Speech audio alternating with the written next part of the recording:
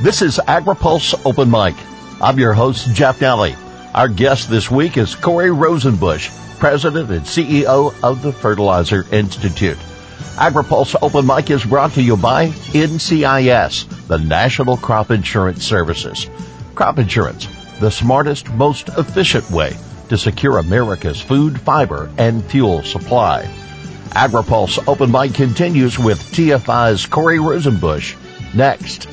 Today's Open Mic segment is brought to you by America's crop insurance industry, which is thankful for the continued support of farmers, commodity organizations, rural businesses, lenders, and lawmakers who are fighting to maintain a strong farm safety net.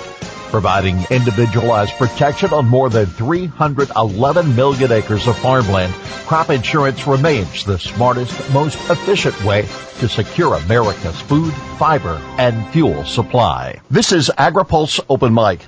Global competition and consolidation are no strangers to the fertilizer industry. Corey Rosenbush, President and CEO of the Fertilizer Institute, says they represent a diverse group of manufacturers and retailers of crop nutrients to farmers. The fertilizer industry represents companies through all elements of the fertilizer supply chain. We have members that range all the way from the large manufacturers. Some examples would be CF Industries, Nutrien, Mosaic. And I would say how that's evolved with agriculture over the years is that we've diversified that representation to include a lot of wholesalers, importers, traders, and especially retailers. As many of the companies have become vertically integrated, we represent all of their various interests. We're really excited. At the beginning of this year, we announced the joining of forces with a group called the Biostimulant Coalition. So their 20-plus members that manufacture biostimulant products are now part of the Fertilizer Institute, and it represents kind of the next generation of fertilizer technology. We have seen an appreciation in fertilizer prices this spring, just as commodity prices have moved up. Is this a supply and demand situation, or what are some of the challenges that you're facing now? It's really important for everyone to remember that there are many global supply and demand factors that come into play, and this is not an uncommon challenge that we see every spring. Planting season rolls around, and we do, when you look back over the history, see that increase in prices. Now, as an association, we try to stay very distant from talking about prices, but I will say that just referencing the global commodity situation again, with the United States only being 12% of the total fertilizer market, we just have to remember that the supply and demand on a global scale, what happens in India, what happens in Brazil, does have a big impact on prices available to the U.S. farmer, to fertilizer prices for the U.S. farmer. The other really interesting economic model to look at is that fertilizer prices pretty much track corn prices. You can go back the last 40 years and almost see how closely it aligns with corn prices. And of course, we know what's going on with global corn prices right now, and being a very strong fall with very strong prices for corn, that obviously is going to lead into higher input prices as farmers have more income. They're gonna invest in what's going to give them even better yields for the future, and so that's going to increase demand, and thus that's why you see the classic supply-demand impact on prices. From a raw supply standpoint, is there an adequate supply on the globe? Yeah, we definitely our fertilizer manufacturer members are committed and do have that supply available. I think as you get into spring and what we hear out there as we're talking to some farmers or perhaps even to retailers is not a supply challenge as much as it is a supply chain challenge. We really encourage farmers to plan in advance, work really closely with their ag retailer to indicate what their needs are early, as in the fall, for what their needs are going to be in the spring. Because the logistics is often what we find to be the critical factor when it comes time to that spring planting season, which is a very condensed few weeks where you have to get those inputs into the ground quickly. And so as we may see some people experiencing the inability to get a certain nutrient at this point, it's not because it's available, it's just it might not be in the right place at the right time. And so that supply chain and shifting that kind of just-in-time mentality is so critical to make sure that supply is there when it's needed. A lot of talk here lately with the new administration and the emphasis on climate and climate policy, shifting to more electric vehicles. Electric vehicles use electricity, and a lot of that is made with natural gas. Coincidentally, so is nitrogen fertilizer. How big is the natural gas market to nitrogen fertilizer? I love this question, Jeff, because it really shows you how circular our economies are. Natural gas is the primary feedstock for manufacturing nitrogen fertilizer. And so a strong natural gas industry is critical to farmers. At the same time, nitrogen is one of the biggest factors in corn yields. And of course, a third of all the corn grown in the United States goes into ethanol production. So it's fun to talk here in D.C. and with consumers and the general industry about how tied each of these energy sectors are to agriculture. So we do support and encourage this administration to make sure that policies that encourage our natural gas production to continue, because we need that for fertilizer and ultimately for farmers to grow enough food to feed the world. So let's think then about the story of sustainability. Obviously, the producer, to be efficient, is trying to raise more with less, and studies recently would suggest that we're doing a much better job of growing more with less. Are you seeing technology as an innovator in your industry that could change the face of crop nutrient management as we know it? Absolutely. Technology plays an important role. And this is an area where we've found some success so far in talking with the administration. As a matter of fact, last week, we had a nice conversation with EPA Administrator Regan and encouraging EPA to ensure that there is a path to market for some of the technologies, because it ultimately will play a critical role in achieving some of the administration's climate change objectives.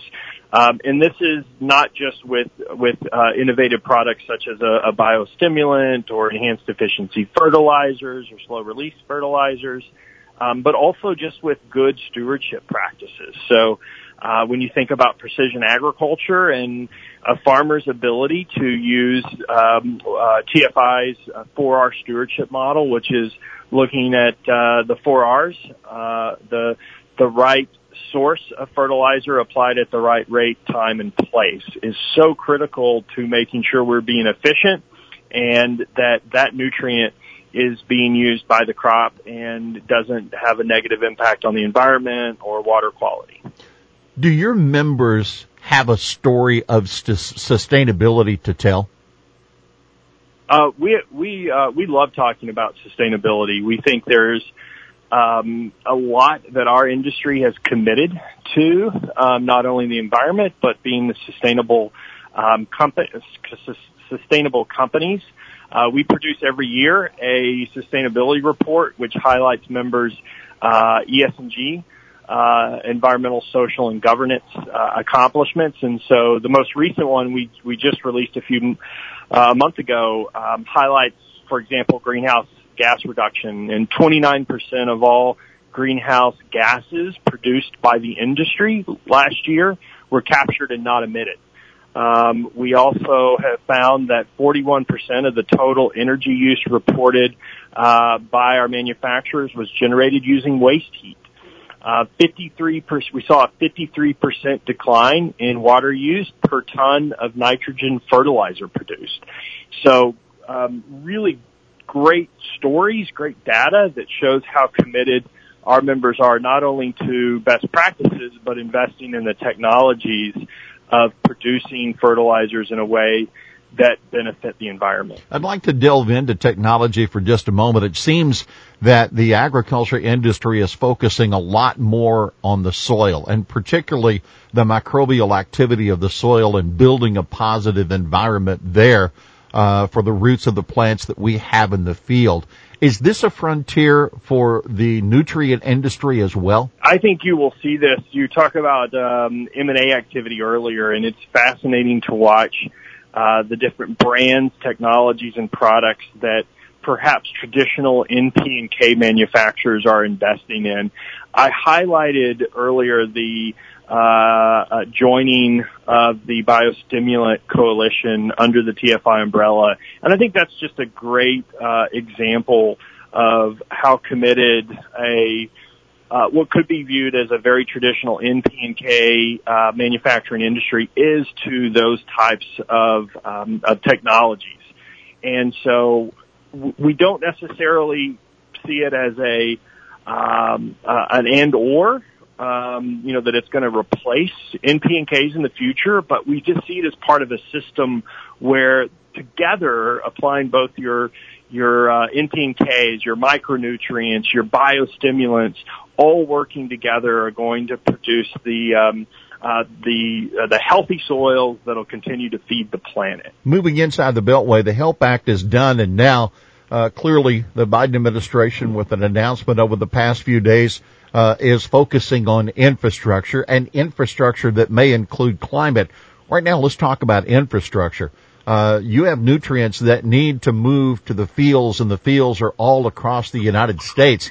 If you had the ear of the White House, or you had the ear of appropriators, what are the places you'd like to see funds applied to our various means of infrastructure in the country? Well, we do care a lot about infrastructure, and this was one of our top 6 priority areas. We want to make sure that we have policies that promote competition among all of the modes of transportation. So, for example, about half of all fertilizer moves by rail, about 56%. Also, a third of all the fertilizer in the U.S. will move by barge. So we want to make sure that, the rail options and the marketplace for using rail is fair. We want to make sure that Congress is investing in infrastructure, in particular our inland waterways. I was out visiting a member in Illinois, and they had to bring in a large quantity of nutrients on barges last summer before major construction was started on that waterway, which would have blocked their access to product for months. And so we love that there are these maintenance projects going on. There's a huge backlog, and anything that Congress can do to continue to invest in that infrastructure is very important. I will also add that pipelines are important. Obviously, there was a lot of attention around the Biden administration's move with the Keystone Pipeline. About 65% of the ammonia in the United States will move by pipeline. And we do expect that will probably decline in the future, but all elements of infrastructure and investing in ensuring there's a fair competitive market for that movement will be so important, because it's that logistics cost that has such a big impact on that price to farmers in the future. So if we are going to see climate as a part of infrastructure, and in fact, last week on this program, Illinois Congresswoman Cheri Bustos says she believes that climate will be an underlying part of nearly every single thing that this 117th Congress is going to do. Is there a climate angle that TFI either A, certainly wants to see, or one that perhaps you would frown on? Well, it's a good question. I agree, there will definitely be an attempt. I think we do view that there will be a lot of challenges to Congress having any meaningful climate legislation, and so therefore all of that will have to be tucked into other pieces of legislation. I was up visiting with a member of Congress that serves on the T&I committee, getting a readout of their meeting at the White House. And you probably read about this, but there was a pretty big voice saying, do not make a infrastructure bill, which is our one chance at some bipartisan legislation, become a new Green Deal bill. And so I think that is a very accurate viewpoint. We do, however, see that the new administration will utilize executive order, rulemaking to enforce or to put into play a lot of their climate change agenda. And so what we've tried to do is engage with a lot of the agencies. You can go read the Climate 21 project that the Biden team put together, and it gives you their roadmap. I think our posture is we want to find opportunities where we can deliver solutions. And we think the fertilizer industry has an opportunity to be a solution in many of these cases. So whether that's good farming practices that are stewards of the land, to carbon markets, to some of the technologies that we discussed earlier, that's what we want to highlight. And I think that's what we want to put forward. I think one area that we will be very insistent on is that we are considered a energy intensive, trade exposed industry from a manufacturing standpoint. So any policies that are considered will absolutely have to take into account that energy intensive, trade exposed nature of what we do. Because what we don't want to see is that manufacturing be offshored, for example, to China, which will not use natural gas to manufacture nitrogen, but would use a coal methodology and really result in a more negative impact on the environment. So we believe that we can manufacture fertilizer in a way that does achieve these climate goals without punishing companies with policies that would essentially make them unable to operate their businesses here in the United States. How important that the regulatory effort from Washington remain voluntary as opposed to a heavier hand that would come from those regulations? You know, it's a great question. Not all regulations are bad. I will use CFATS, the Chemical Facility Security legislation, as an example. Our members don't mind regulation. They just want it to be consistent, and they want to be able to count on it. What's difficult from them from a business planning standpoint is to have constantly evolving and changing regulations.